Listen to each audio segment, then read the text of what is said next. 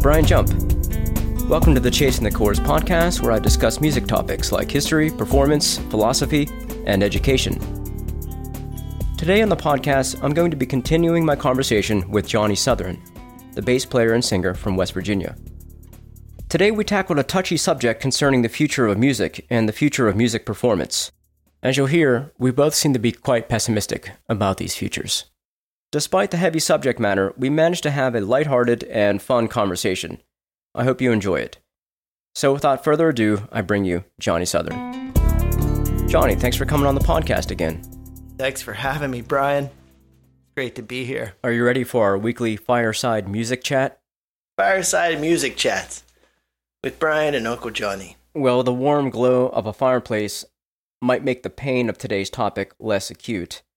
And that topic is the demise of music, at least the way that we know it now. Are we going to start doing a podcast about, like, carpentry then? Yeah, that makes sense. Okay. In any case, I think this demise is best understood through the concept of the empty room. So what I want to ask you is, are there any happy angles here? Are there any pros to counteract the obvious cons of playing to an empty room? Well, the pros, obviously. You can try out your new stuff because nobody's there to judge you. It's a chance to maybe break out something you've never tried on stage, and you can talk your buddies into it, taking that big risk. It's really about how you're looking at it. Yeah, when I see an empty room, I see a rehearsal space. Well, yeah. But, I mean, maybe you're going to split $30 after rehearsal's over. Sometimes I wish they just wouldn't hand me that $30. Yeah, probably. It's almost insulting, isn't it? These 3 hours of original music you played tonight, you must have been working on that for the better part of a decade. Here's $30. Yeah, so what is the value of a musical performance? What is it that you want from a live experience? I mean, do you go to see original bands yourself? Just this summer, I will have seen Imagine Dragons and Radiohead. That's pretty out there. But no, on a typical year, I don't see anyone live. You're right. What about local music in Fairmount? No. There's nothing to see there. I'm the only guy in town. I'm just kidding. It seems that unless you're very lucky or very tenacious, you're almost certainly going to end up playing to empty rooms. Probably been that way forever, man. There's only so much room for people to scrape out a living.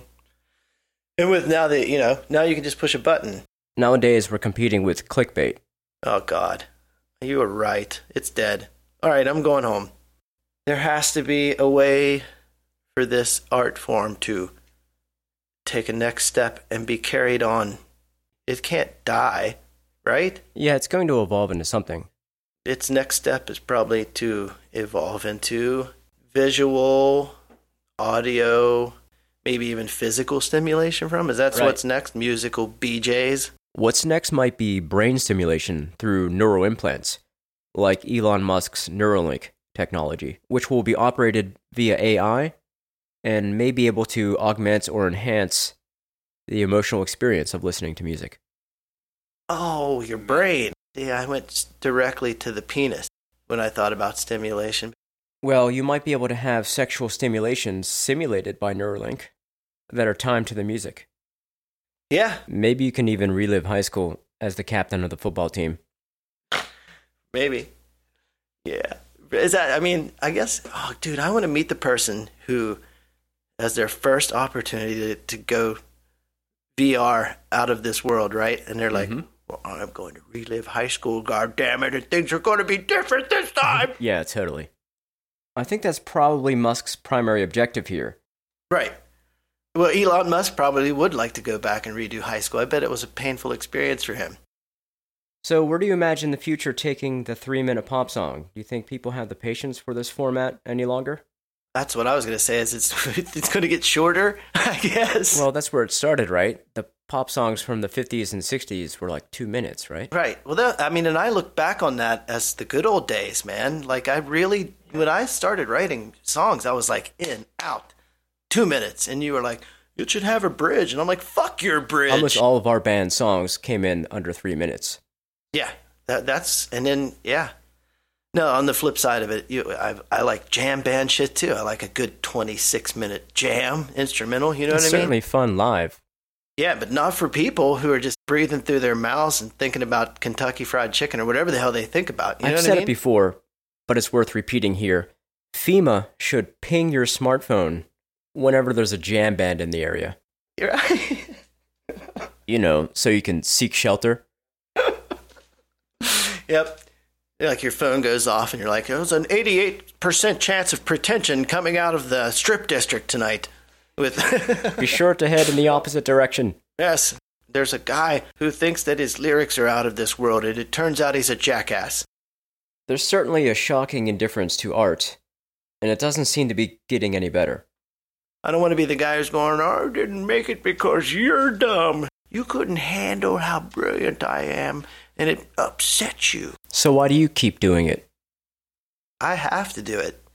I have to try to keep creating something. And even if it's just, some digital files that my kids get to never listen to, that maybe, they'll be like, let's look in the attic. Maybe great grandkids will be like, oh, great Grandpappy Southern did this. Oh, my God, Well, it's good to have some sort of outlet. I know that my creative efforts aren't super popular, judging by the view and play counters, but I have to keep putting myself out there. I still keep making things, making podcasts, writing articles, right, putting out videos of my performances, etc. I keep doing this even though I have a small audience. Nobody gives a fuck, you know what I mean? Because you can go onto YouTube and just watch a monkey punch a fucking bear in the balls for 7 hours. Sounds awesome. Right, I mean, how are you going to compete with that? I find myself with headphones, lying on the couch, watching Kiss videos of just Paul Stanley screaming at the audience about there's so many things out there. It's good though, because content like that which we are creating here has the capacity to be compelling. There's people out there who connect with this material. We just have to find them. Yeah, that's important. Right now it just seems that music is losing out to other forms of entertainment. So what do you think the future of music holds? Do you think we're in the midst of its devolution? I don't think there's a devolution to the whole thing. I just think that it has so much more competition. I mean, 100 years ago, all you had was an acoustic guitar and a fiddle. And you ever think about maybe they should turn off all the electricity on Earth? You ever consider that? Just like a couple months a year. Yeah, lots of people in hospitals would likely die. Well, not at hospitals. I guess it's inevitable that most of your common citizenry over the next 50 years is going to spend an inordinate amount of their lives on their fat asses plugged into something stupid. This is my favorite podcast so far. I like the way this is going. If no one's going to listen, we might as well have an unpretentious conversation. Man, you're like Eeyore of podcasts tonight. Hey, look, it's Feel Bad for Me, Barry. So, we need to back up, obviously. What were we talking about? Oh, the death of music. Yeah, or at least its downfall. The ironic thing is that most people love music, or at least say that they do. Right. Yeah, I mean, most people say they love their parents. I mean, I don't know. That you can't say you love music and then go to a show and scream on your goddamn phone the whole time somebody's performing, okay? You don't love music. You don't love anything. That's a good one. It's true, too. I've encountered that guy. Yeah. The loud talker at the bar, the person who is speaking at a volume designed to rival the performers. Yeah, there should be a special realm in hell for that scoundrel. Right. Someone who can get up there with you on your microphone. That guy, yeah, he's out there.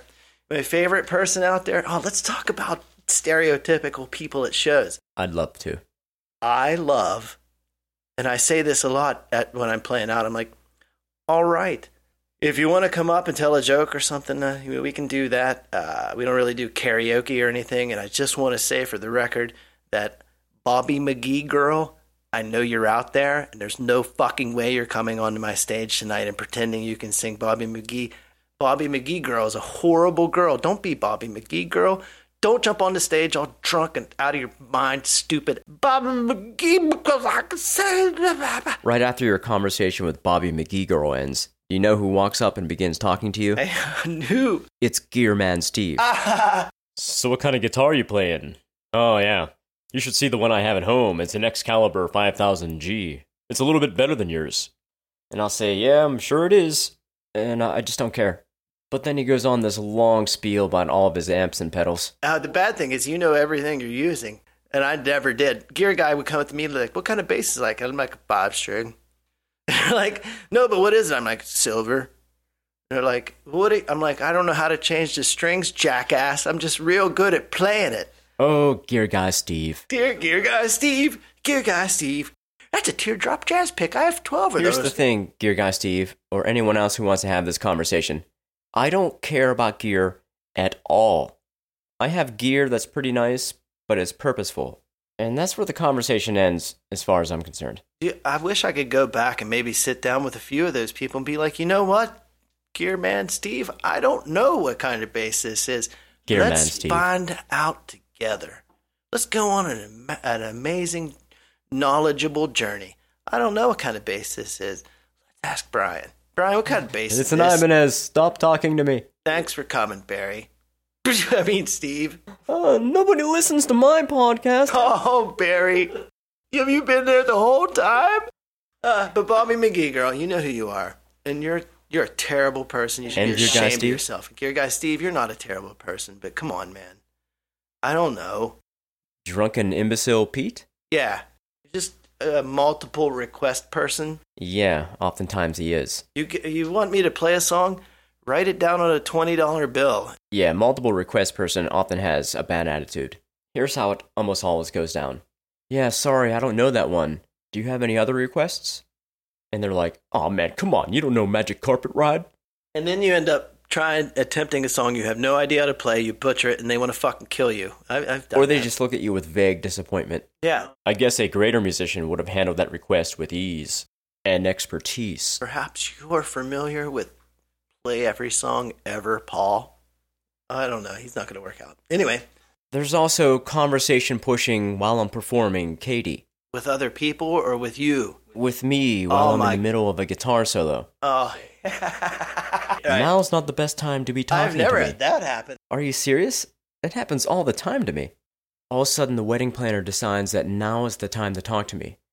She had ignored me for 45 minutes before I started playing, but now she needs to tell me something important. Did she just let you sit there, Barry? I'm sorry. Yeah, I just had to look at this woman with the most incredulous face I could muster. You've got to be kidding me. You must see that I'm busy right now. She doesn't know. Well, at that moment, she has to learn. I agree. You should wait till after the song's over if you want to talk to the musician. They don't respect us. That's for sure. No one has any idea what we're doing. People just think I'm gifted or something. You know what I mean? Like, oh, you only do that because you can. I'm like, no, I fucking practice my dick off. Yeah, no one's born with musical expertise. I played the world's first umbilical cord bass solo. I'm sure that was breathtaking. Well, let's just try to gather our thoughts here. Put a bow on this. What have we discussed? The demise of music. So yeah, how about the plight of the original artist? The plight of the original artist and the pain of the empty room. Well, not just that. It's a daily kick in the nuts. It's like, good morning. I'm just going to go ahead and take 3 steps back, come running at you, and kick you in the balls. That's how we're getting out of bed this morning. You're going to be sorry. You're going to wash dishes like a douche for the whole day and then go out with your dishpan hands and try to play bass guitar for 4 hours. Good luck, you fucking piece of shit. Meet Dishpan Handy, bass player extraordinaire. I'm a Dishpan Handy. It's my 5-string bass. I'm not famous because of you idiots. Oh my God, this guy put a piece of crackling oat bran on a brick. He's a genius. Well, on that note, I think we should wrap it up, Johnny. This has been a good conversation, an important one, I think. I agree, and I'd like to thank our guests, Barry, Steve, Bobby, Kate, and Handy. You know what? This has been depressing, and I'm going to drive home now. Think about why you idiots don't like me. Well, I think it's been pretty good. Thanks again for coming on the podcast, Johnny. Thanks for having me, Brian. Bye, everybody. Until next time, thanks, guys.